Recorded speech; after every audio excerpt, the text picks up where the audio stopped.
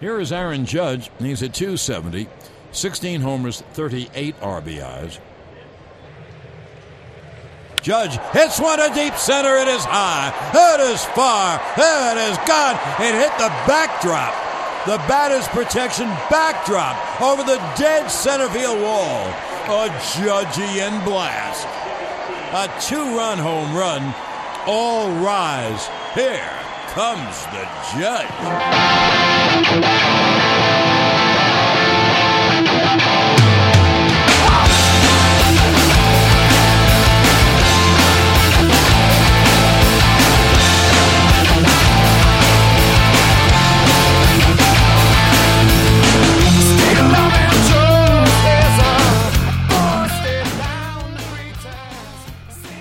Sometimes you just never know which one of these surgeries is going to be the one that is just really hard to shake, really hard to heal from. You know, it's funny because this happened to me in 2009 when I had my Nissen fundoplication surgery.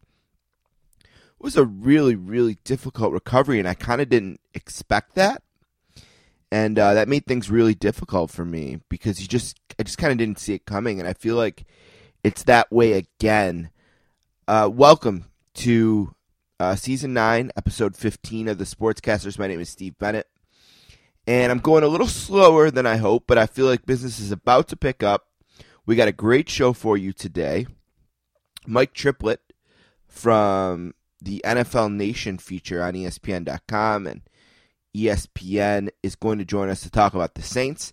Every August, I like to do 30 minutes or so on the Saints. And we're going to do that today with Mike Triplett.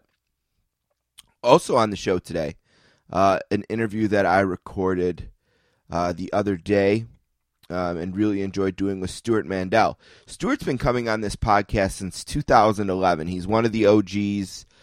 He's been coming on every year, anytime I call on him, really. And I was hoping to interview him earlier in the month, and we had some scheduling issues, and we worked it out, and Stewart's going to join us today to preview the college football season. College football had week 0 last week. Florida beat Miami kind of in the big game there, and now this weekend is week 1, and Oklahoma's going to play on my birthday, a night game on my birthday, so I'll probably enjoy that for sure. They play Houston, I believe. We'll see what Jalen Hurts looks like and see if we get a chance to see Spencer Rattler, who was on the show QB1, one of the featured quarterbacks on that. My brother Anthony and I love to watch QB1. So that's what we're doing today. We have those two guests. Also, I got some stuff in the works. Richard Deitch is going to be on the next program. Richard and I are going to speak on Friday and record that interview. Richard will preview the NFL and NCAA football from a media perspective. We'll see how things are going for Richard up in the Great White North in Canada, where he lives now in Toronto with his family. So we'll speak to Richard. Speaking of an OG, I believe Richard appeared on episode 3 of this podcast back in 2011, so we will have Richard on. Another thing I've been working really hard on is an interview with Conrad Thompson. I don't know if you guys know Conrad. Conrad is, of course, the host of Something to Wrestle and some other great wrestling podcasts, and he was one of the guests with me on Richard's podcast. And I want to talk to him about his empire, and he keeps saying, yes, he'll do it, but I haven't spoke to him.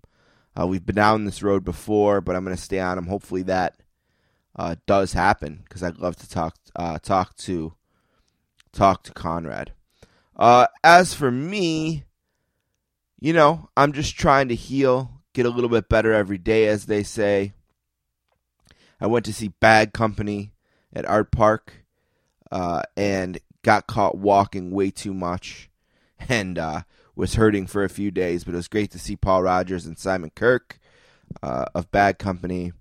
Listen to them play the songs. And I got this box set. They put out a box set of their first 6 albums, which are really the 6, Bad Company albums, all from the Swan Song record label, which was started by Led Zeppelin. And they put out this nice box set, and I ordered it. And my daughter Paula, who loves when a package comes, was all over that, and she wanted me to take her down to the basement to listen to it. We set up our music and everything, and she really enjoyed the song Silver, Blue, and Gold. So that's pretty cool. I'm trying to think if there's anything else really to update, or probably just get right into the show. We're going to do Stewart first. We'll preview the college football season, and I'll be back with a book club update, which is a big one this week. We got 2 new books, which are really cool. I'm excited to talk about giveaways for both. Then we'll talk to Mike Triplett about the Saints, and then I'll be back. We'll do some plugs. And one last thing on 5 years of marriage. I had my 5th year anniversary since the last podcast, and I want to do quickly talk about 5 years of marriage in one last thing. So that's the deal for the show today. I appreciate everyone who's been sticking with me through this year. It's been a really tough 2019, and because of that, I am going to New Orleans. I am going to the October 6th game, the Saints versus the Buccaneers. Traveling down there myself. Booked the Intercontinental Hotel there. Short walk from the stadium. I can't wait. I kind of need it. I've been through a lot this year. My wife was totally on board with me doing it, which is great.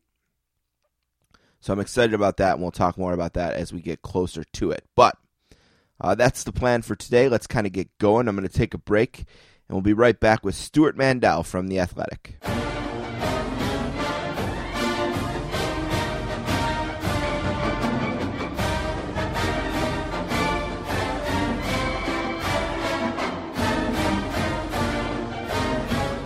Our first guest today is from Cincinnati, Ohio, and he is a graduate of Northwestern in Chicago, and he is one of the OGs of the sportscasters, nice enough to join us again today to talk college football. Warm sportscasters, welcome to our friend Stewart Mandel. What's going on, Stewart? How you doing, buddy? Good, Steve. How are you?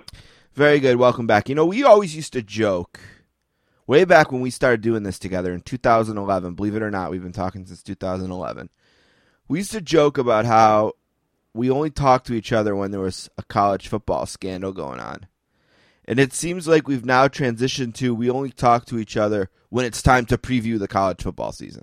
So like we've moved from the scandal call to the preview call. Those were a rough couple years, Weren't they? 2010, 2011. Oh.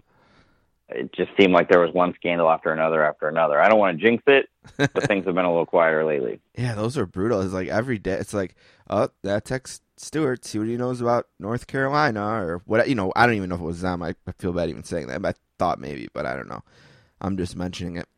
Anyway, it's week 0 has happened. We're getting ready for week 1. Let's do one question on week 0. You mentioned it in your column today. You walk away from that game saying, I don't know if Florida is a top 10 team, right? I mean, that's what I kind of felt like. Is that the impression you took, or what was your overall view on Florida after that? Yeah, you try not to overreact to one game, obviously. You know, we don't know how good or bad either of those teams are going to be. I had concerns about Florida coming into the season. I did not think they were necessarily going to be a top 10 team, and I would say that the first game didn't really do anything to alleviate those concerns. You know, and that might seem strange to say. They won the game. They had 10 sacks on defense. That's pretty impressive. But, you know, I think whereas Miami was breaking in a freshman quarterback who is going to take his lumps and 2 freshman tackles for that matter, you know, Felipe Franks is in his 3rd year as Florida's starter, and he has his highlights and he has his lowlights, and he has his, you know, he handed 4 turnovers the other day. So, you know, that could limit Florida this season. They've obviously got a very good defense, and that will help them be in the race throughout the SEC. But if the quarterback play continues to be inconsistent, and by the way, they too are breaking in 4 new offensive linemen, you know, that could be a problem. One thing for me that always makes a great college football season are the non-conference matchups. Like, I'm just thinking of like Baker Mayfield planting the flag at Ohio State. I'm thinking of Florida State and Alabama, and Florida State loses their quarterback in the game, and Alabama wins, kind of changes the balance of that season. And this is just 2 off the very top of my head. What are some of the non-conference matchups in September that you think have the potential to shape the season? What are some that you're really focusing on as big matchups this year? Well, I think the two, best or biggest non-conference games are not this weekend necessarily. I mean, we have I think Auburn-Oregon is very interesting, and it has ramifications in terms of both the Pac-12 and being in the playoff conversation this year. They could really use a win like that. And then obviously Auburn, I think that the consensus is that Gus Malzahn's coaching for his job this year. I can say that most years, but definitely true this year. Right. But in terms of the games kind of like that would be most likely to produce a couple of the moments you just mentioned, you've got LSU at Texas next week. That's a huge game for both programs who are both trying to show that they are back where they used to be. And Sam Ehlinger has a little bit of that Baker Mayfield quality in him, in that he's a really good quarterback who, for whatever reason, a lot of the fans of the other teams like to hate. And I think the biggest game of the non-conference will be later in September when Notre Dame visits Georgia. When they played a couple years ago in South Bend, it was really cool. There was a lot of red in the stands. It went right down to the wire. So we're going to find out real quick, is Notre Dame do they have another playoff run in them? They're going to go play a team that's ranked number 3 in the country, who is actually my pick to win the national championship. So obviously a very tough matchup for them. What is the health of the non-conference game, these matchups in the playoff era? We're 4 or 5 years into the playoff now, and I think teams are kind of feeling out and understanding more what it takes to get to the playoffs, what your schedule needs to look like. Obviously, you win all the games, you're probably going to get there. But beyond that, how does a one-loss team, how can you put yourself above the other ones, things like that? When they look at that and they think about non-conference, what do you see the future of the non-conference game under this system? How do you see it changing, evolving, staying the same? Well, this offseason has been very encouraging to see a lot of the big name programs scheduling high profile home and homes. Now, some of those are 12, 15 years away, but Georgia, for example, a team that hasn't really scheduled a lot of big games out of conference. If they did, it was usually a neutral site game. Kirby Smart has said that they're going to take on all comers. They have 1 year in the future where they're going to have 3 Power 5 opponents, which is unheard of for an SEC team. Alabama hasn't played a road non-conference game since 2010, I believe, against Penn State. They've kind of owned these neutral site games in Atlanta or Arlington. Yeah, the Dallas but there's a shift going on there too. Yeah, they've scheduled home and homes with Notre Dame and Texas. And I think this is kind of independent of the playoff. The playoff, people had high hopes going into it that it would incentivize strong scheduling, but we haven't seen that. To this point, basically it's been about losing the fewest games, just like in the previous eras of the sport. There were a couple exceptions to that, but for the most part, weak non-conference schedules have not really hurt teams. Now, I think what you're seeing with some of the announcements I just talked about is not about the playoff. It's about attendance problems. You can't take it for granted that you're going to sell out your 100,000 seat stadium anymore. The attendance is declining across the board. So the best way to combat that, obviously, is schedule games that people care about. And I think that Alabama, for one, recognizes that they can't play 3 games against Sunbelt FCS teams and expect everybody to come. So they're going to beef up their home schedule, and a lot of others are as well. Do you think that's just a product of fans? Like, it's almost like in the playoff, like let's say you're an Alabama fan. You have to make a decision going into that first game. Like, am I going to put out all this money to travel to see the semi? Or am I going to wait and see if maybe we're in the final and go to that? Do you think it's that way with home games too? Like, hey, maybe I'm not a season ticket guy, and then maybe they fill the stadium with, say, 80%. So those other 20% of the people are saying, you know what, I want to go to one conference game and maybe a non-conference game, but if the non-conference game isn't against someone that I think it'll be a decent game, I'll just stay home. I got a 60-inch plasma, air conditioning. I said plasma. It's probably not plasma. You know what I mean. Air conditioning, wings on the grill, whatever. Like, is that where you feel the shift, why that's happening? It's not like lack of interest in Alabama football. Yeah, we've written a lot about that, and people seem to be really interested in this topic. And I don't think there's one reason, but there's no question that both college football games has become very expensive, especially for season tickets where you're expected to make a donation just to be able to buy the season tickets.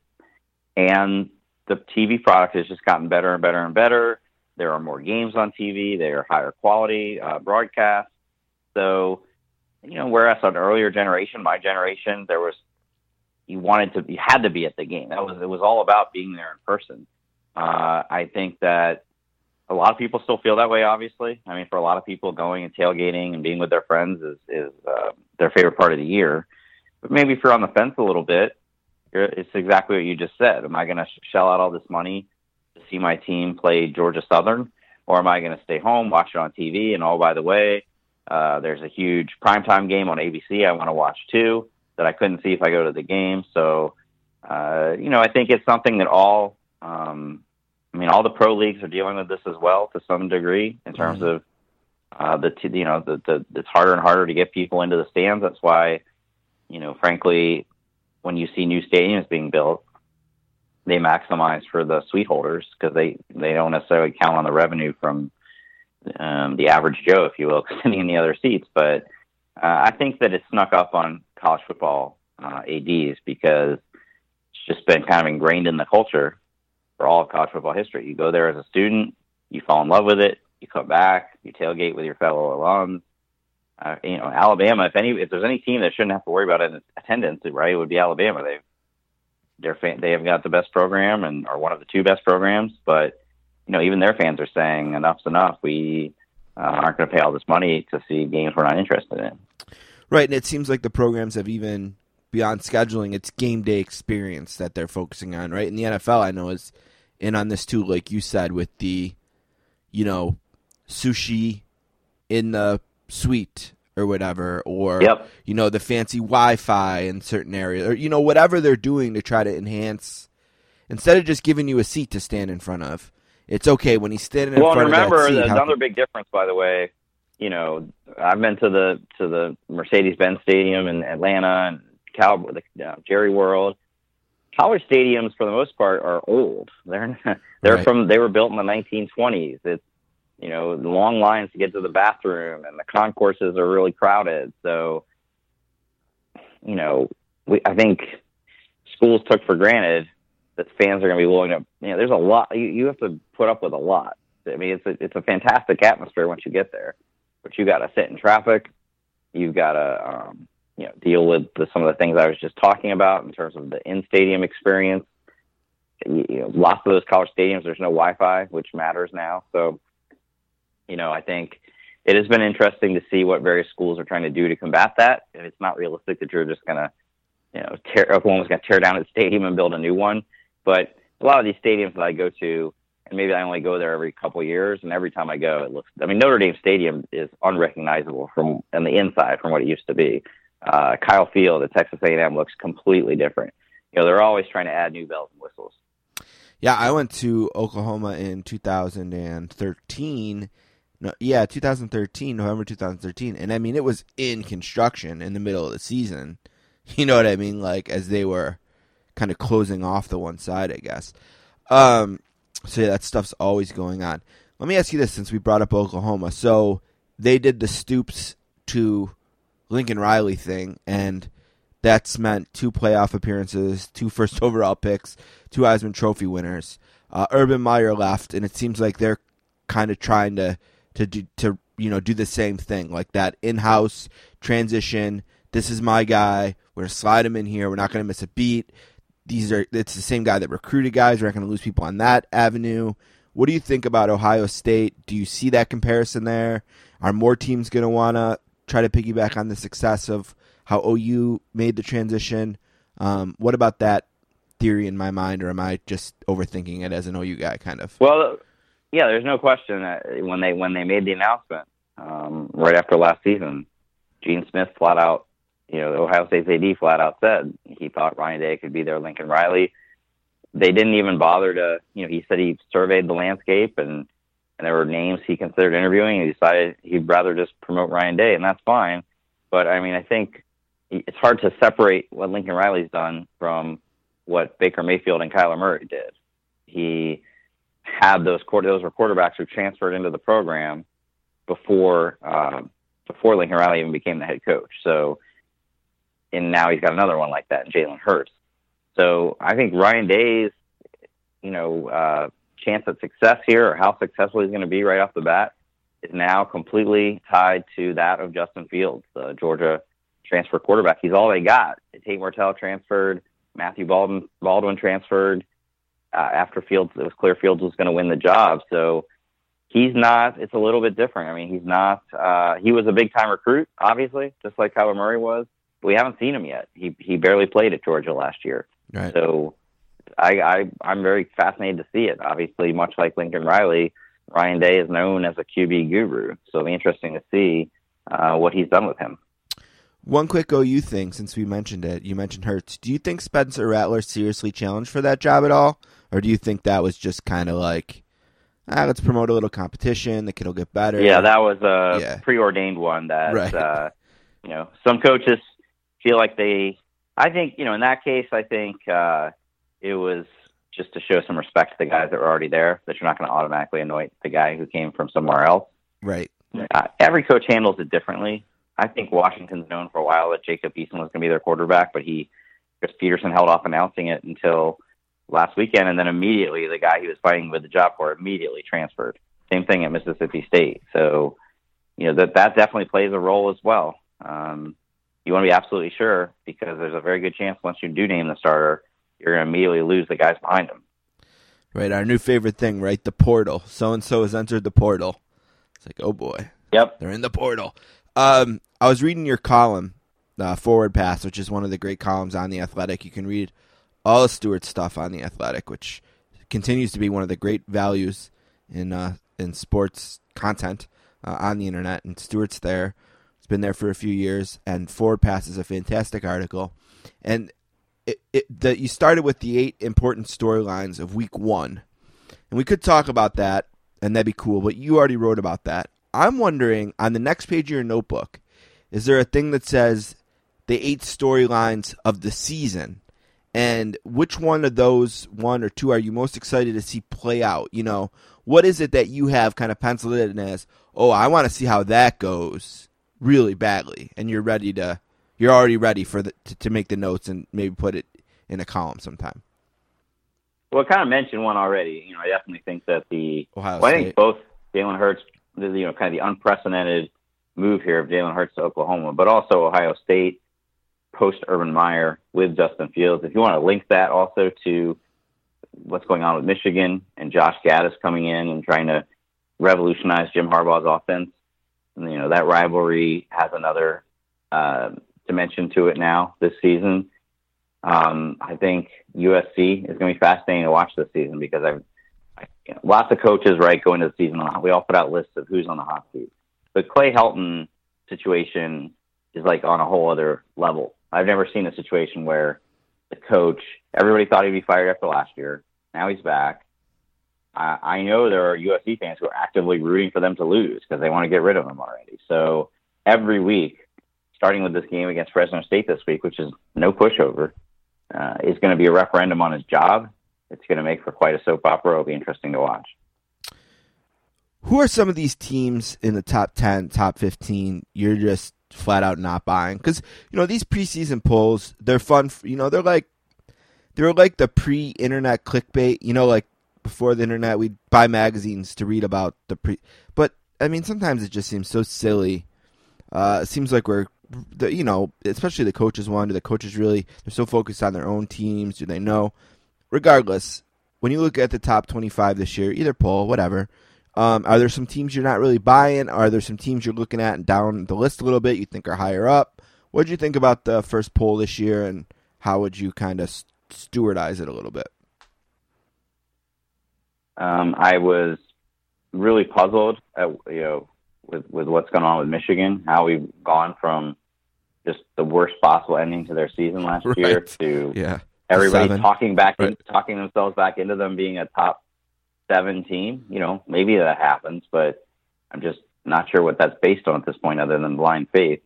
I think the hype for Texas A&M is a year ahead of where it should be. Jimbo Fisher definitely doing all the right things there. I think if you're betting on him there, you'd be smart to buy their stock. He will get them in contention. They're just not there yet. He's only had a chance to recruit one full class. They have some areas where they're really strong in, but they definitely aren't there talent and depth wise yet at some others. Tough and they schedule, just got too. an absolutely brutal schedule. Yeah. Now you could say,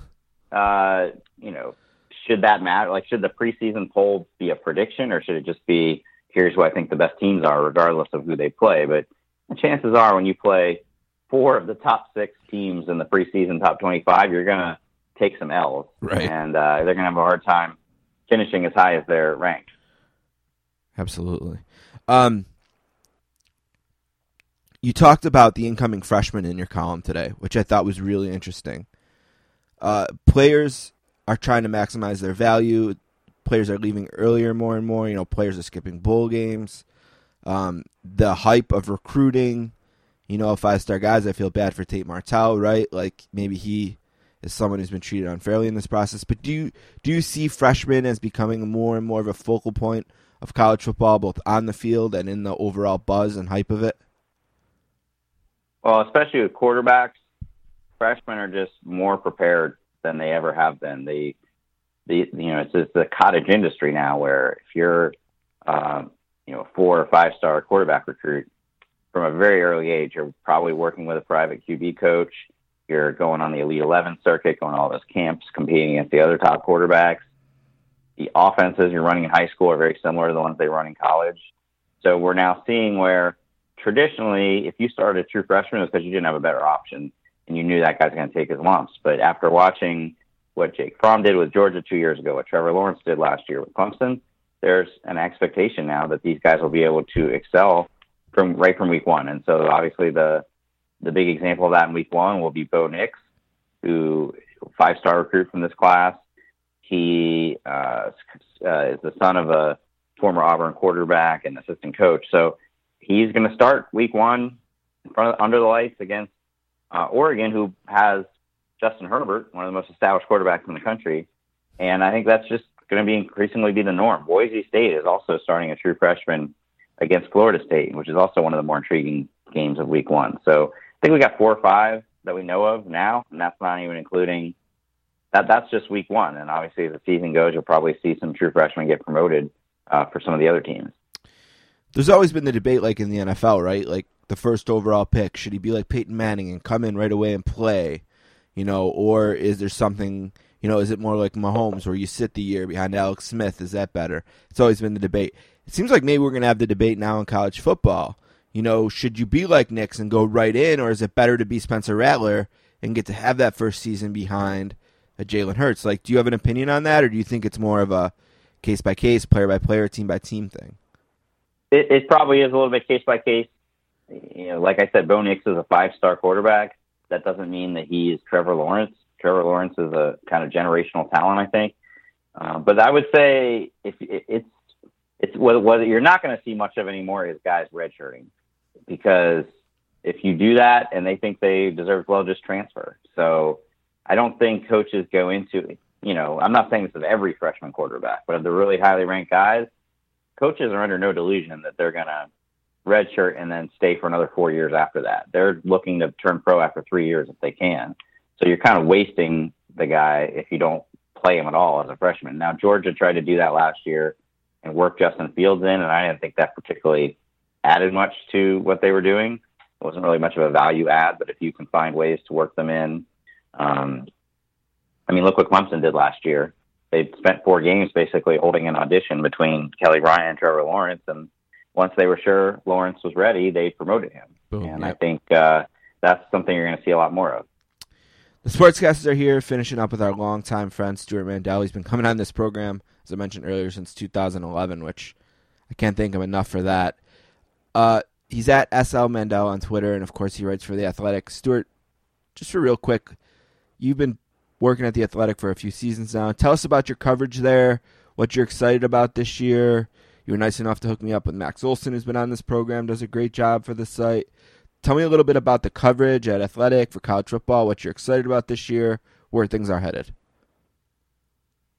It's hard to believe it's only our 3rd season together because it's just expanded so dramatically. We went from starting with a rather compact crew of 7 writers the first season, and then we started adding beat writers. We've added First we added Bruce Feldman on a national level, then we added Andy Staples this year. And then obviously nobody has more teams. Nobody in the media has more teams covered on a team-by-team basis. We have more than 30 teams that we have dedicated writers for, and they're doing and they're not doing traditional beat coverage in most cases. They're doing next level. We think is more a modern approach to it. A good example would be Will Salmon, our Florida writer. By the next day after that Miami game, already had up all these film review of here's why Florida's running game was not able to be successful. Here's 5 examples why. You can expect more advanced coverage from those guys than maybe you would get from a traditional outlet. So between national and local, and of course the fact that the Athletic covers every other sport. So I think that's what's great about the Athletic is the bundle of, okay, if I'm a Chicago Cubs fan who went to Iowa and has an interest in the NBA, we got all that stuff in one place for $4.99 a month, and even less if you find one of our 8 gazillion promotions on Twitter. So we think it's a pretty good deal. Yeah, everything's there. It's all in one spot. You'll never take a 2-minute number 2 again. You'll be in there reading like I am for 35 minutes all the time. My wife's knocking on the door. What are you still doing in there? I'm sorry. Getting through Bruce Feldman's 4,000-word feature on a Cal safety. Yes, I'm very sorry. You got Clemson, OU, Georgia, and Alabama in the playoff. You said Georgia's your champion this year, correct? I do. The playoff feels pretty unoriginal, but at least I'm not following the crowd on assuming it'll be Clemson or Alabama. Georgia is just as talented as those teams. Kirby Smart's been building this thing for a few years. It's just a matter of when are they going to break through? They came awfully close the last 2 years, so I see no reason why they can't take the next step this year. Maybe they're a little nasty about what happened last year, getting clipped off by OU there at the end, too. Maybe they got a little chip coming up. What about, give me a couple for the Heisman? A couple guys. Usually the Heisman goes to somebody that you're not talking about before the season. So, I think it's kind of a co-award going into the season between Tua and Trevor Lawrence. But I just have this feeling that everybody will gravitate to some up-and-comer. This guy is established, but necessarily hasn't gotten as much attention as those two at this point, and that's Sam Ehlinger. What he did at Texas, I think he snuck up on people because Texas, as you remember, week 1 last year lost to Maryland, and he played terrible. And I think a lot of people just maybe didn't even see them again until Red River when they beat OU in the Big 12 title game. He very quietly ended up having an exceptional season. He is a guy who I think could lead, if Texas ends up winning the Big 12 or contending for a playoff spot, he'll obviously be the face of that, and that would put him in strong Heisman contention. And you know what? As an OU guy, he's the first guy they've had in a while that it scares me when he comes out. You know what I'm like? I'm like, oh, this guy is, oh man, he's a problem here. It doesn't help that, there's Pee Wee quarterbacks last year who came out on the field. I know OU is a problem with that defense, but he's the first guy in a while I just feel nervous about. And I will say this, Stewart, me and you were on Kyler Murray last year. We were talking about him in this same spot last year as a potential dark horse. We had that one, you and I. So it'll be interesting to see how this plays out. You're still podcasting, right? Plug that. Yep, Bruce and I do the Audible every Monday during the season, and you can get that wherever you get this podcast. The Audible will be there as well. Stewart, listen, I can't thank you enough for doing this with me. We had a little bit of a scheduling thing earlier in the month, and you're still nice enough to come on despite that. And you've been doing this with me since 2011. Who knows what you've ever gotten out of it? Probably nothing. But I really appreciate it. Not true. I really appreciate it. I do. Thanks so much, Steve. Okay. Feel free to call me anytime, not just the start of the season. Yeah. Next scandal, me and you. We'll take it back. Scandal. Let's we'll take it back to the old the school. All right, sounds good, buddy. right. Enjoy the season. Thanks, you too. I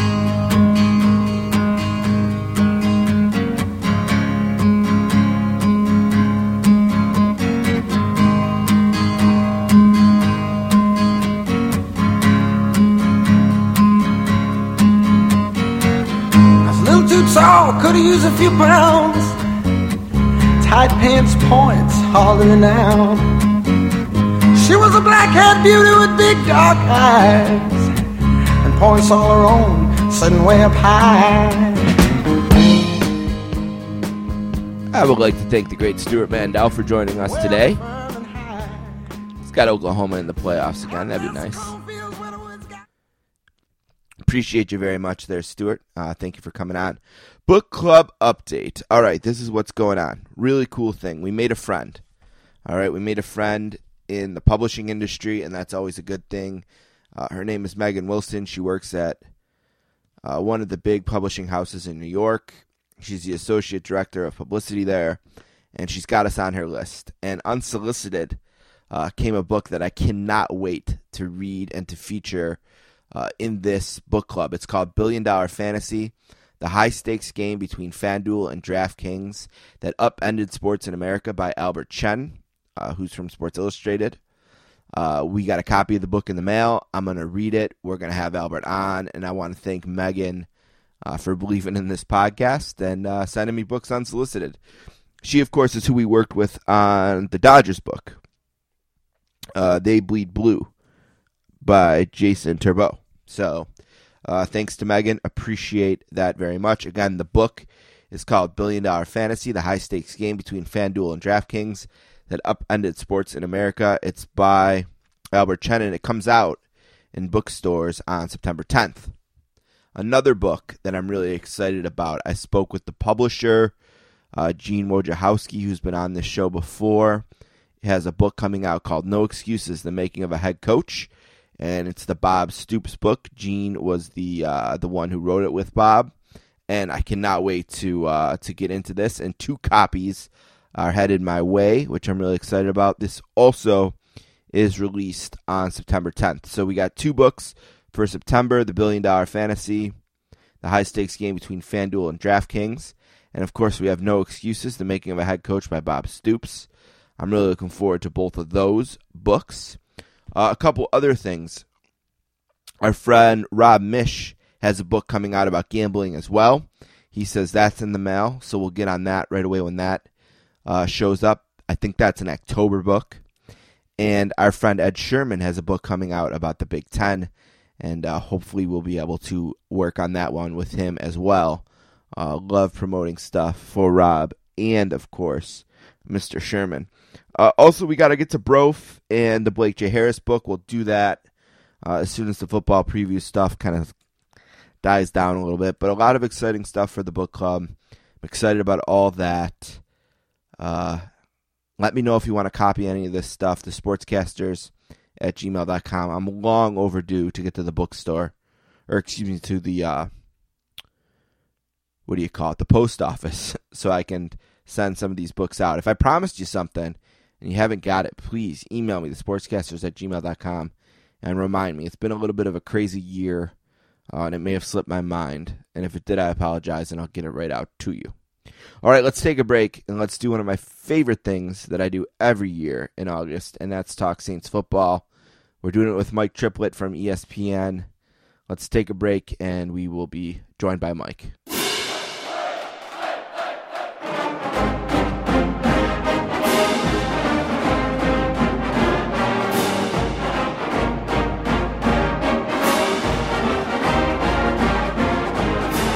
Our next guest today, he's a Big Ten guy, went to Iowa, and I first started reading him when he was with the Times-Picayune in New Orleans, but today he's with ESPN Nation covering the Saints. A warm sportscaster's welcome to Mike Triplett. What's up, Mike? How you doing today, man? Doing great. How you doing? Good. I'm really excited to talk about the Saints. I'm nervous, and I'll tell you why in a second, but before we get to that, what's going on in New Orleans with, like, is there newspapers anymore, or what happened there? I don't know if you want to explain to me and the listeners, because, like, there was the Times-Picayune, and then I know it was only a couple days a week, and now it's like nobody's there anymore. Like, what's going on? What's the landscape of New Orleans and media and newspapers and things like that? Well, it's interesting, to say the least, and very unique. I worked at the Times-Picayune for my first 10 years after I moved here, covering LSU and then covering the Saints. And I read you that all the time. Yeah, you and Jeff, yeah. Yeah, like a lot of newspapers in about 2012, they went through a lot of layoffs and cutbacks,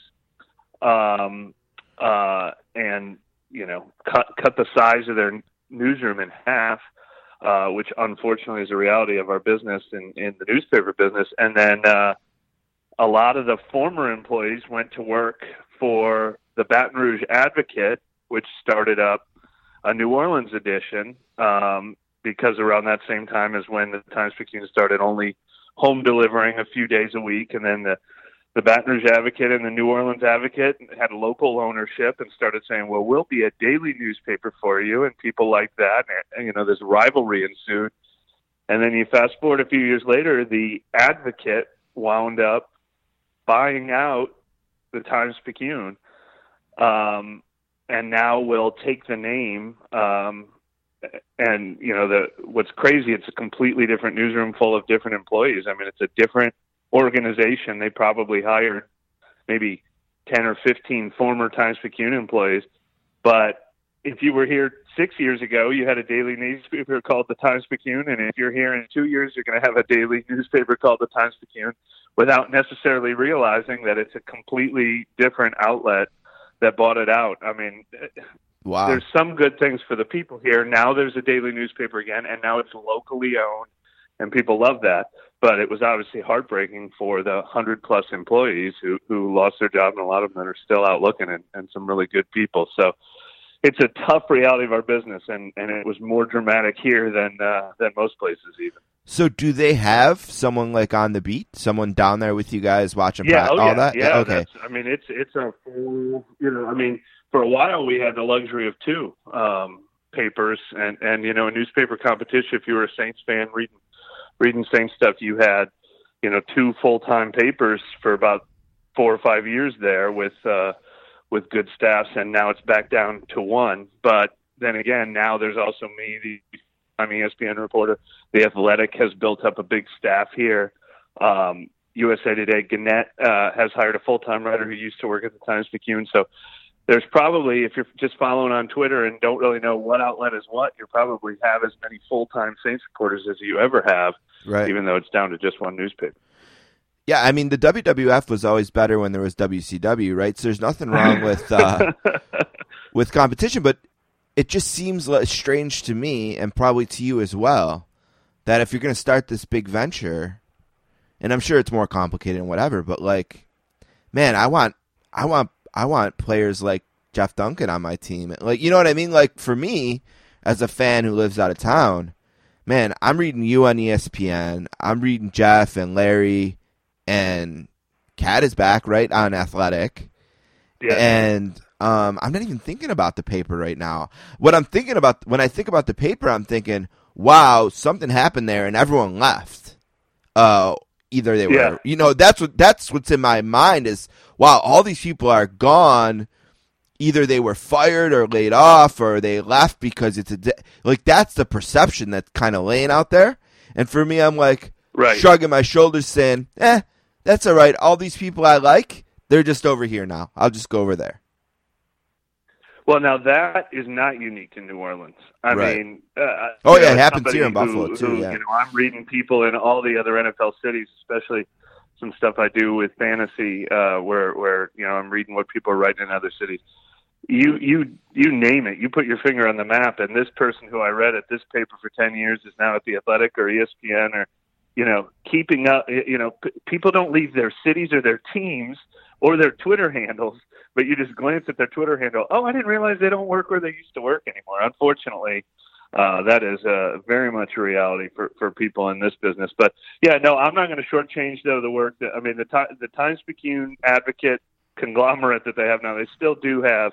I mean, they're covering the Saints as closely as ever. I mean, they probably got 4 people, and actually, they've got now that the Saints are practicing.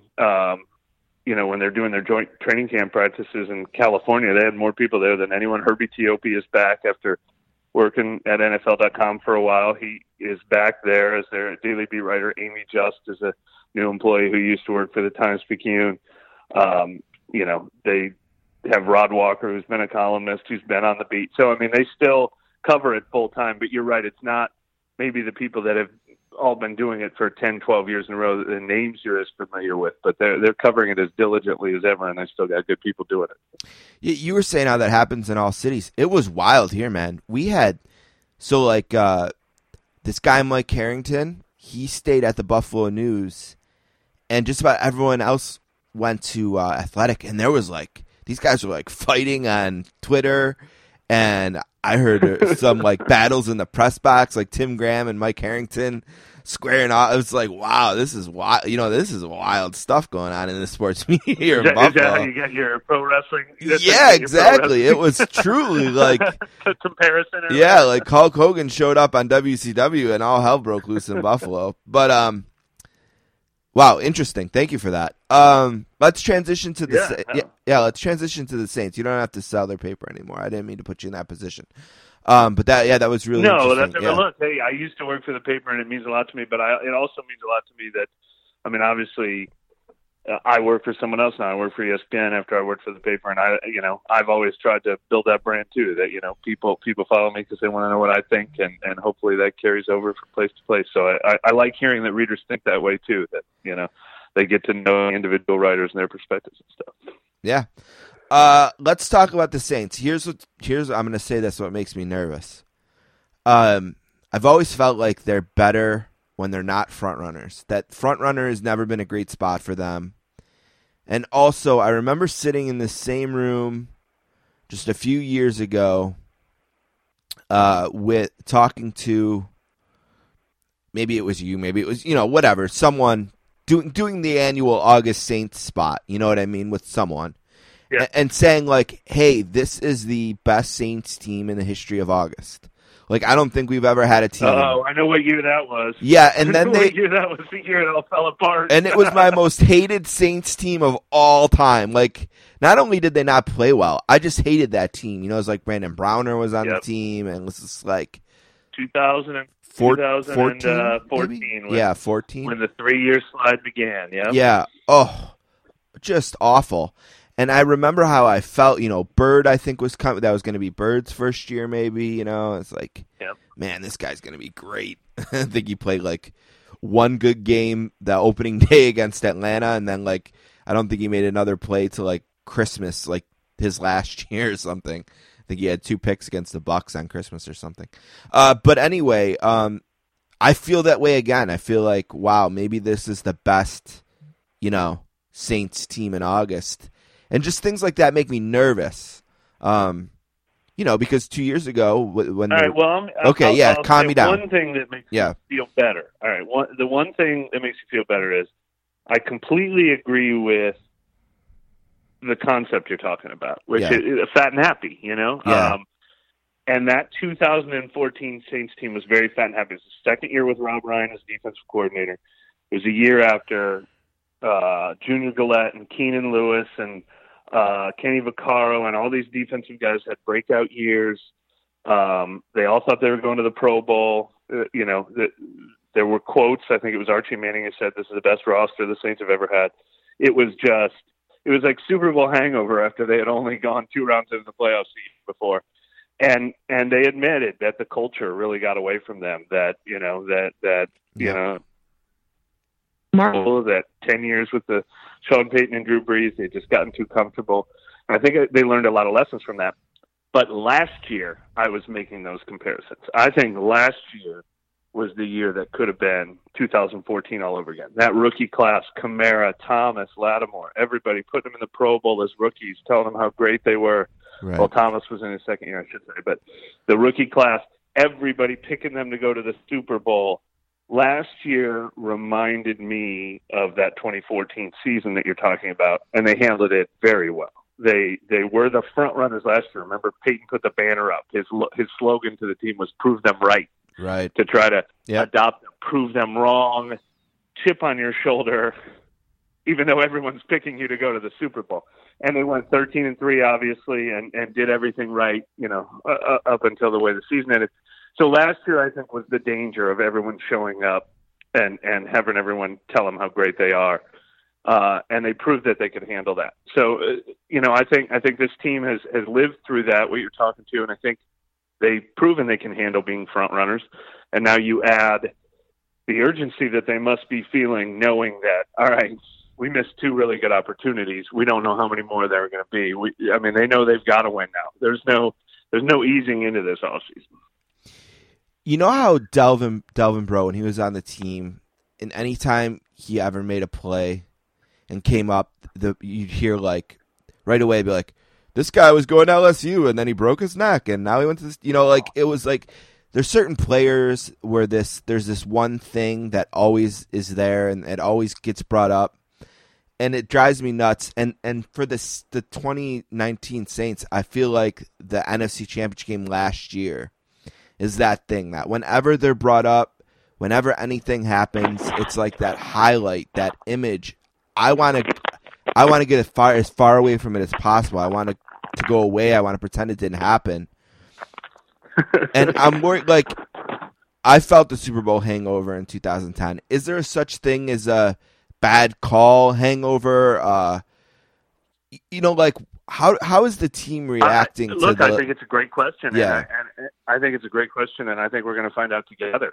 Okay. I think it would be, with a Super Bowl hangover or a bad call hangover, I think the hardest time to live through a hangover is February, March, April, May, June, OTAs, getting back to weightlifting. Oh my God. We just played in that game. We just lost. It felt like 2 weeks ago, and now we're reporting for conditioning next week, and it's April. I think, we were 13-3. We were winning the NFC Championship game, and now we're 0-0, and we have to do our conditioning test. And I cannot say for sure how they did in the weight room. I just don't know. You never know for sure. I don't think the coaches know for sure, but it all seems okay now. Now's the good stuff. I don't think a hangover affects how they're going to play against the Houston Texans on Monday Night Football at home in the season opener. I think it might have affected their off seasons or their mentality, but so far I see no warning signs that this team just looks like it doesn't have it or anything like that. I did feel the Super Bowl hangover a little bit. I don't think I feel it right now, but I cannot pretend to be an expert on that. And the other thing I can't know for sure is, and this is where it really fell apart for the 2014 team, is we have no idea how this locker room would handle a 1-3 start. We don't know how Michael Thomas and Alvin Kamara and Marshawn Lattimore and Ryan Ramczyk, et cetera, would ever handle a 1-3 start because it's never happened to them. Right. We don't know if they'd point fingers at each other. We don't know if they'd say, I'm not getting the passes that I want, or, this guy's not helping me in coverage, because they've never faced that kind of adversity. So maybe something could happen like then when they're like, man, we should have won the Super Bowl last year. Now we're 1-3. This sucks. I don't know. But if they get off to a reasonably start, I think they can move past it. Let me ask you about a couple of guys real quick. We talked about the rookie class. You mentioned them earlier, and from 2 years ago, the rookie class from 2 years ago. I remember after that season, Lattimore, I have a friend who's a Jags fan, and we were in that Lattimore or Ramsey best corner mode talk. Yeah. And I wouldn't have. I made sure to avoid that guy last year. There was definitely. Well, he was avoiding you. Well, that's true too. Both guys definitely took a step back for sure last year. But I don't care about Ramsey. I care about Lattimore. I think he admitted at some point last year that he got a little cocky. Maybe he didn't train or didn't watch film as much as he should have, and I think he did pick up. He made that huge play in the Eagles game, right? Which, maybe right place, right time, but hey, being in the right place is part of it all. What about Lattimore this August? Do you notice anything about him did you notice anything last year? Anything seem off? Is it different this year? What about Lattimore going into his third year as a pro? He did have kind of rough performances in training camp last year, and to the point where we were writing about how unusual it was to see him struggling a bit on the practice field, and that is what he admitted later, that he didn't felt like he practiced as hard or treated every practice rep like it was a Super Bowl like he should have, really around training camp time. So I think he admitted that he went through a little bit of that last year, and I think it has been better this year. I've seen him make a couple more plays. The kind of things he's saying, or at least that he's well aware that this is put up or shut up time for him. Speaking of The Athletic, I think Larry Holder just had a piece that he posted recently on Lattimore where he's saying a lot of things like that. So that's all good. And the other positive with Lattimore, I think, is if last year was a down year, he was still very much a number one cornerback. He was not the dominant corner who was one of the best in the league as a rookie, but a top 10 corner, I would say, probably, without going down the list and comparing him to everyone else, with just a little bit more inconsistency, obviously, especially in week one where they had that nightmare game against the Buccaneers last year. So I think he's still got that, 4.3 something speed, the physicality, the size, the mentality to be a number one corner. I think he's still got to feel really good about the number one cornerback position for the Saints. Even if you're not necessarily having that, he's proven he's better than Jalen Ramsey, he's the best corner in the league conversation.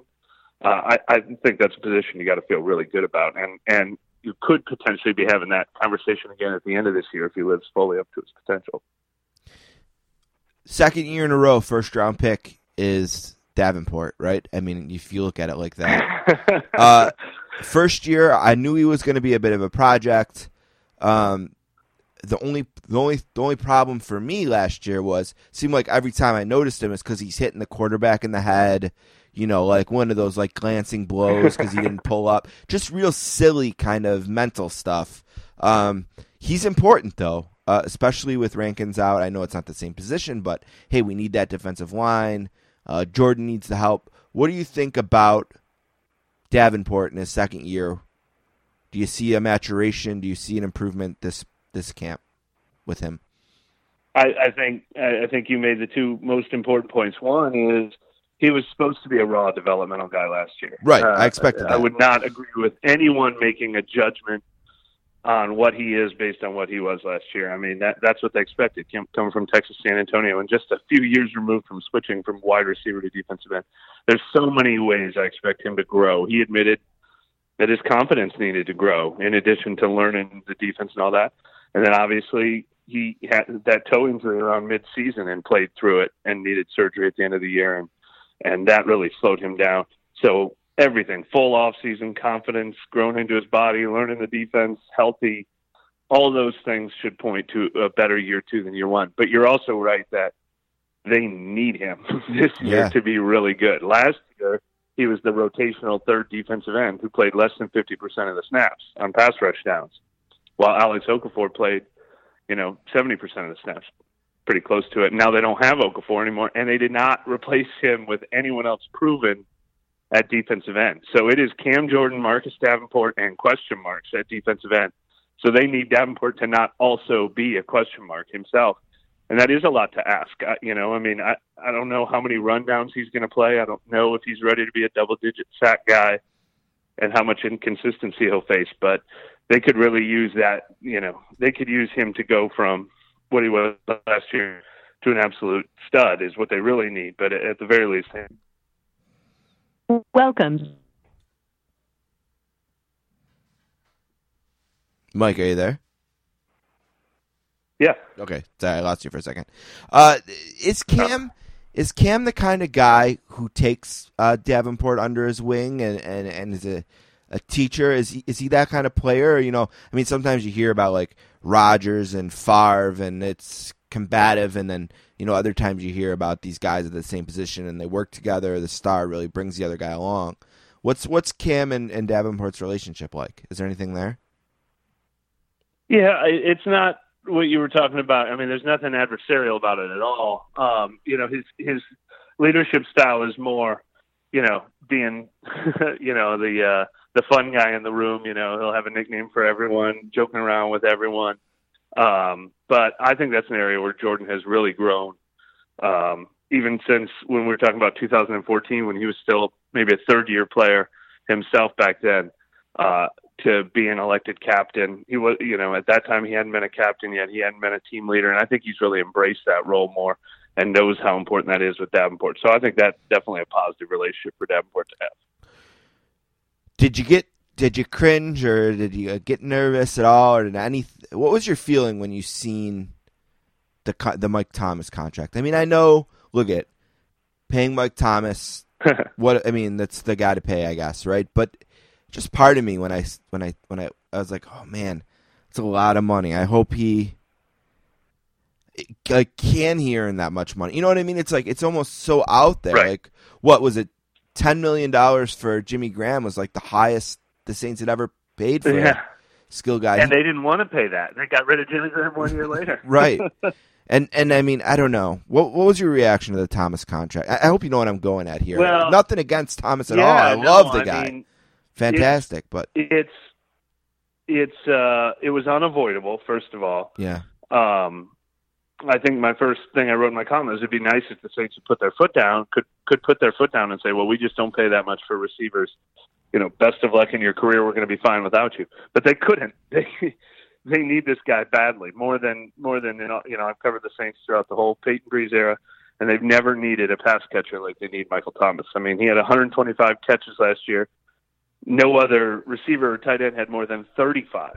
I mean, it's insane how much they need him, but they also love him. I mean, you know, they say privately just what they say publicly, how hard he works, you know, all his traits, everything you see, you know, he's at this level. He's one of the top 5 receivers in the league, whatever Julio Jones and Odell Beckham and DeAndre Hopkins and those guys are going to make. That's what you have to pay for Michael Thomas. And the good news is you don't have to do it reluctantly. You know, you don't have to do it like, oh man, I wish his contract wasn't due, because do we really want to invest in this guy? Like, you know, right. I compare it to the draft. If you have the 3rd pick in the draft, you draft Michael Thomas. You know, you might want to say, my rule is I don't draft receivers with the number. He's an elite one. You know, you'd rather pay him than someone else. But yeah, of course it stinks that you have to pay that much money. I mean, they just had to pay Cam Jordan $18+ million. Right. Next year, Alvin Kamara will probably be holding out until they decide whether they're going to pay him or not. The year after that, Marshawn Lattimore, Ryan Ramczyk, and Teron Armstead comes due again. Right. The bad news about drafting well. Sheldon Rankins and Mario Davis, Larry Warford. Problem is, when you have 7 or 8 Pro Bowlers on your team, it becomes really expensive. And at some point, they might have a tough decision to make. So far, they've never let anyone go that was a core, key, essential player, and they're like, shoot, we ran out of money, you know. They make money, you know. They cheat the salary cap. Yeah, they're magicians. They find ways to for sure push it back. Yeah, they're magicians. But this was to make a long story short. This one was a no-brainer. Of course, any team would wish that they don't have to pay their receiver $19.25 million a year. But it was a no-brainer that Thomas is worth that much, you know, in the current pay scale that the NFL has set for wide receivers. Basically, he's worth that much. You're not hoping he's going to be worth that much. He is, and they need it. They could not say, like they did with Jimmy Graham or Brandon Cooks, you know what, we think our offense will be fine, so we're going to spend our money somewhere else. They need him to have a good offense. So, and really the fact that it was only a 5-day holdout, and that he wasn't asking for like $22 million so he could get more than Julio Jones or something. I mean, it really was about as painless as a $20 million per year contract could be. Yeah, it was beautiful. I remember I actually told my wife, I'm like, well, at least it didn't turn into a Jimmy Graham thing where I felt like the relationship was ruined after the fact. You know what I mean? Like, right. The sportscasters are here with Mike Triplett. A few minutes left. He's at ESPN. He covers the Saints for their NFL Nation, part of the ESPN conglomerate. It's awesome to spend this time with us. One more big one, then I'll hit you on a couple quick ones and we'll let you go. I know you only got a few minutes left. I know he's your colleague, but Bill Barnwell drives me nuts. This guy has been writing the death column of Breeze and Peyton for years now. Look, I don't even think I'm being unfair to him. I think he's wrote that column several times. It almost feels like, hey, I'm going to just keep writing this column, and one of these days, you know, eventually it'll be right. And he just put out a big thing, like analyzing every time Breeze sneezed on the field, and I honestly, I couldn't even get through it. I am going to be the last person in the world off of the Drew Brees bandwagon. I know that. I understand that.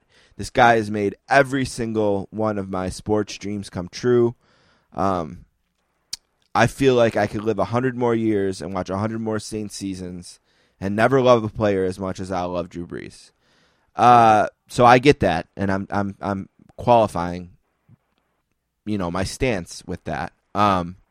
And I understand Barnwell, you know, doesn't have that emotional attachment to a player. Right.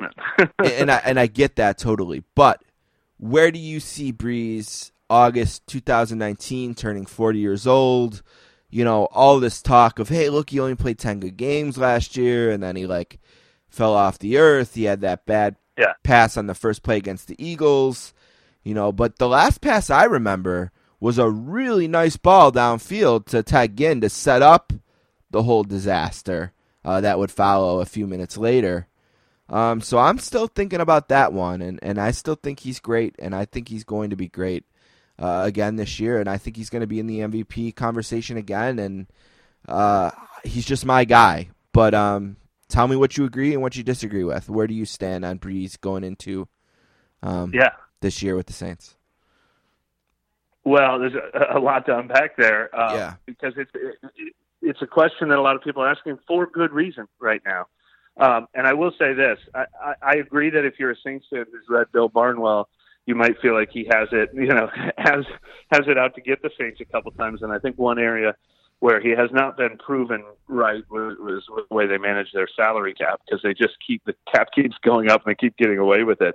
But I disagree with you on this column. I think that was, I think we can all stop writing and talking about it and say, just read this column, because everything you want to bring up. But Brees was great for 3 months. But I thought Brees took a hit in the Atlanta game and never looked the same again. But he can't throw the deep ball anymore. But he dove into everything, completely fair and completely thorough and completely detailed. I thought it was a fantastic piece, because it's the same question we've all been asking. And there were a lot of ways he defended Brees that I didn't even realize. He said Brees was 1 for 9 on deep passes during that bad stretch. And Barnwell said, but actually, I would say 6 of the 8 incompletions I would rate as perfect or near perfect throws. And he pointed out that during the first 11 weeks of the season when Brees was incredible, there was only 1 red zone drop by his receivers out of 70-some throws in the red zone. And then during the bad stretch, his receiver dropped 3 out of 32 passes in the red zone. And he pointed out, why the blocking got worse and everything. So he was completely fair. And he came to the same exact conclusion that I had, which is, I don't actually know. I cannot fully explain why Drew Brees played, the production was so bad. It didn't just come back down to earth. It went below that. It was the Dallas game, the Carolina game late in the season. It was so bad that you have to wonder, geez, is there a decline coming? He's 40 now. But I think the end result is this. We can never expect him to play as good as he did for the first 11 weeks last season. That was an insane level. And I don't expect him to struggle as much as he did in December. I think probably his playoff performances is a pretty good comparison. Philadelphia and Los Angeles games, there were a lot of good things, and there were some bad things. Obviously, the last 2 throws in the Rams game, missing that slant to Michael Thomas, the interception. What a horrible way for him to end maybe one of the best seasons of his career. But I think, he's not perfect, and I think he maybe is the best quarterback in the league, top 5, if not top 10. I think he can continue to be that, for 3 or 4 years by being a high percentage guy. The deep ball was never a huge part of his game to begin with. I don't worry about that going away, because I think he can keep completing 70 to 75% of his passes by just being smart, knowing where his receivers are going to be, knowing where his defenses are going to be. The extremes of last season were crazy, but I think I still think he's a Super Bowl caliber quarterback who should be a reason for optimism that this team can still win a Super Bowl. They just got to keep guys out of his face. I hope McCoy, I hope he's good. I watch every press conference, and I wish they would mic you guys, because 6 out of 13 questions after I can't hear. I don't know what they're talking about. You know what I mean? It's you have to try to figure out what the hell they're answering, because we can't hear you guys. I wish, say that to whoever runs Saints.com. Tell them we need mics on the press and the press conferences. People don't know what anyone's I'll try to talking get that about. done. Yeah, but man, I watch these clips around the league. It's Cam Newton walked out after 2 questions, or this guy was this way. We could put a press conference, just to pick a random one out, put it in front of us. We wouldn't know if they won or lost that game. It's always the same. He's just so, man, I just love the guy, and I'm here to die for him if he needs me to. Yeah. And I was going to ask you a few more things, but we're out of time. I know you had to go at noon your time. It's Mike Triplett. He's on ESPN.com. His stuff is awesome. One of the great Saints beat writers. What's the Twitter handle? I don't want to get it wrong on you. Just at Mike Triplett. Okay. 2 T's at the end. At Mike Triplett, 2 T's at the end. You just did a really good piece I read a couple weeks ago. Help me out. I can't remember. I read so much. I don't remember exactly what it was, but I remember you had an awesome one, a nice deep one. I dove into this Breeze question, whereas Barnwell did the analytics. I did what everyone's saying about him. Breeze, Joe Lombardi, yeah, Sean all right, Payton, yeah, that's right. Teammates, his trainer Todd Durkin. So that one I did a couple weeks ago. That was a deep dive. I've done a couple of deep dives on Michael Thomas around the contract and stuff. So those are a couple of them that you might be talking about. But what do you got for a record this year? I went with 11-5. I mean, I can't pick 11.5 wins, but right. We're going to know. Well, I should say we're going to know a lot in September because the schedule's so brutal in September. But they never went in September anyway. Right, I was going to say that's maybe their worst we won't month. learn anything about them, even if they struggle in September. I know you're a fantasy guy, so I'll throw this out real quick. Who's your favorite Saint to draft and your least favorite? And take Breeze out of it because quarterbacks, fantasy, whatever. Forget Breeze. Other than him, your favorite to draft and least favorite. Well, I'm trying to temper my enthusiasm for Jared Cook because I know he hasn't always lived up to high expectations. And obviously we remember that Kobe Fleener didn't in New Orleans either, but he is just making play after play on the practice field, and he's exactly what they need. Right. And he just had his career season in a very similar offense in Oakland. So I really think he's going to thrive here. I think that's a fantasy prediction and a Saints prediction because they really, we talked about the lack of receivers behind Michael Thomas. They need Cook to look as good in the regular season as he's looked on the practice field. I'd love to have a guy. Sorry, Mike. I'd love to have a guy who does that seam route. That that Breeze and Graham just like that. Long touchdown in San Francisco in the playoff game was that seam route, right? The seam route, but also just the contested catches. Because I mean, we were just talking about Breeze, and whether you love it or hate it, he's throwing short and intermediate passes. The deep dive I did on Michael Thomas, he only caught 3 balls more than 20 yards, in the air, 20 yards down the field last year.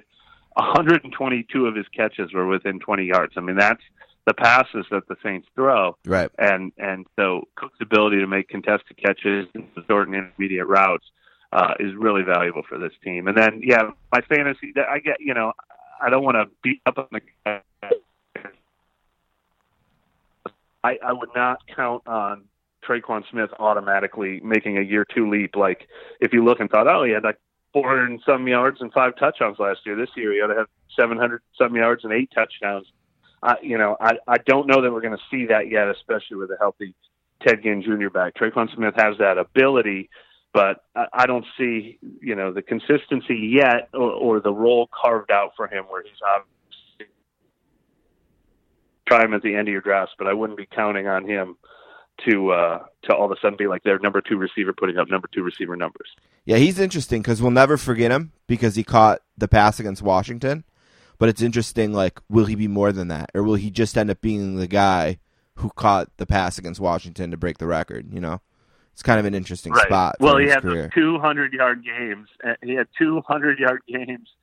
Was it the Eagles he blew up against? And, 10 catches for 100-some yards. Yeah. So, I mean, you see the potential there. Right. Just, we haven't seen the consistency yet. That doesn't mean it'll never happen. Shoot, Robert Meacham didn't play in a game his first year.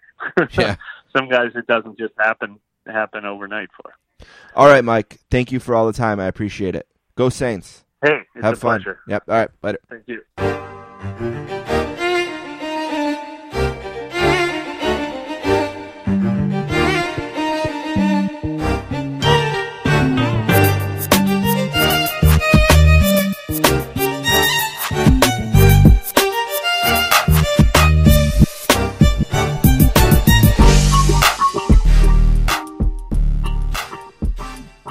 I'd like to thank Mike Triplett for joining us. I also want to thank Stewart Mandel for not only being on the podcast today, but every time he's appeared since 2011. Really appreciate that. Don't forget you can find this episode and all episodes of this podcast on our SoundCloud page, which is soundcloud.com/sports-casters. You can also, of course, find us on Apple Podcasts and Stitcher and wherever podcasts are being caught by podcatchers. Now, if you're listening somewhere trying to hear us on a certain podcatcher and we're not being caught by that catcher, email me, thesportscasters@gmail.com, and I'll try to fix that. You can also follow the podcast on Twitter @sports_casters. Want to give a shout out to a few of my friends. First, my friend Peter Winson. His show is Greetings from Allentown, and that podcast is new every Thursday. For more information on that, it's at GF Allentown Pod. Also, Peter and I do a podcast called the Adams Division Podcast, and tomorrow, Wednesday, we are going to record part 2 of our top 10 sports teams of all time podcast. So we're looking forward to that, and you can look for that on the Greetings for Allentown feed and also on the Place to Be Nation feed. Place to Be Nation, a great site. They're doing an 80s music tournament right now. Also, tons of podcasts on their pop feed, on their wrestling feed. The Adams Division podcast is on the wrestling feed. I'm working on some stuff about Seattle music in 1994 for a tribute to 1994 the Place to Be Nation is doing. Please check out the Place to Be Nation podcast. I'm also going to be on their flagship show in September sometime. End of September, I think the 30th. Also, shout out to my buddy Adrian Dater.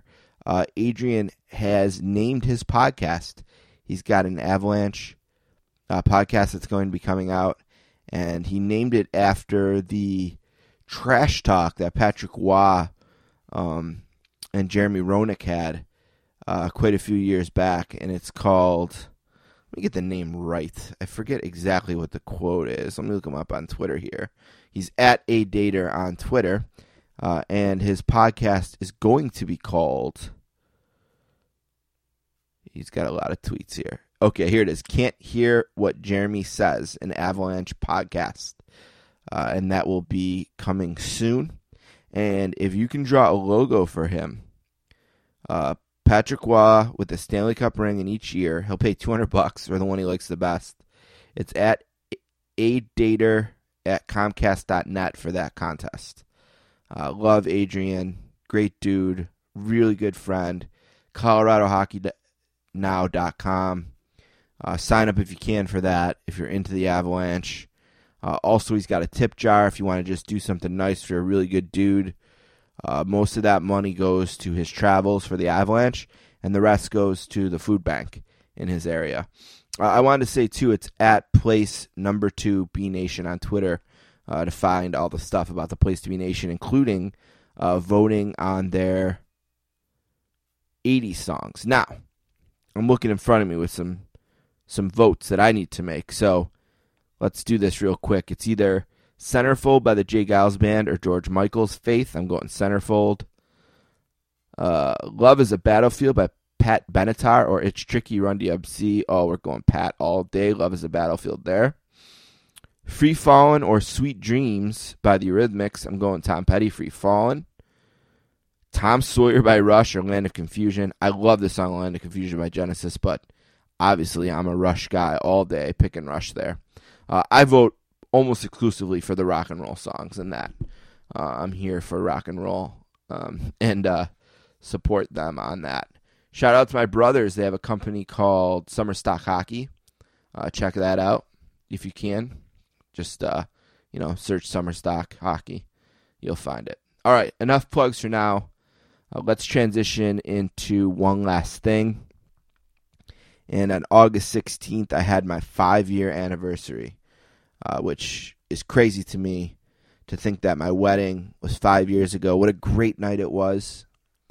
And Tammy and I, we've always talked about how with a wedding, you make all these choices, right? You have to pick the colors, the flowers, the wedding party, the DJ, the venue, what you're going to serve. There's just all these choices to be made. And you make them all, and you hope you do your best. And then that night, you see your choices kind of play out in front of you. And I remember back on our wedding night, we kind of said that we only made one bad choice, and that was the DJ who didn't work out. And that was a bummer, but, we got through that part of it, even though he threatened to leave after Tammy gave her a piece of her mind. But I was thinking about that because we've always talked about that, and I was thinking about my life, and I was like, life is a lot like that too, where we make all these choices in life, what we're going to do for a living, where we're going to go to school, who our friends are going to be. Make all these choices, and you hope for the best. And, I've made a bunch of choices in my life, some of them good, some of them bad. There's one choice I'm 100% sure was an amazing one, and that was Tammy. I nailed that choice. Picking her, having her pick me back, thank God. But just deciding to start a life with her, to build a house, to have a family together, to get married. What a great choice I made there. There isn't one person in the world who supports me the way she does, loves me the way she does, takes care of me the way she does. I'm so grateful. She's a great wife. We've had 5 great years so far. I still can't believe that I get to have sex with her, which is amazing. Shout out to her for allowing that. Unbelievable decision on her part. Blows my mind every time. Thanks to Tammy on that. I can't believe just that we have this family together. We have this life. Sometimes I just wake up in bed and I look over and she's there and it's like, wow, this is a real thing. Like, that's really my wife. And we really have this great life together. And no matter what I've been through all these years, the sickness and health part, I've really tested the limits of that one. And she hasn't blinked. She hasn't blinked. She's just battling with me. And she's understanding. And she really gets me, she knows when to not take me too seriously. She knows when I'm being grouchy, when to ignore me, when to take me seriously. She's totally cool with me jumping on a plane in October and going to see a Saints game by myself just because I had such a shitty year and I just want to do that. And she's so cool with it. And, man, like I said, we make all these decisions in life. And I hope you guys and girls or whoever's listening, when you think about your decisions and the one decision you make on who you're going to spend your life with, who your soulmate's going to be, who your partner's going to be, I hope your decision was as good as mine. Because I've made a lot of mistakes in this world. I've screwed up a lot of relationships with friends. I've been wrong a million times. But I got this thing right. And I'm so grateful. And I'm grateful for 5 years. And, hopefully 50 more, whatever. 20 years together, 5 years married. Let's see how far we can take this thing, I guess. Be back next week.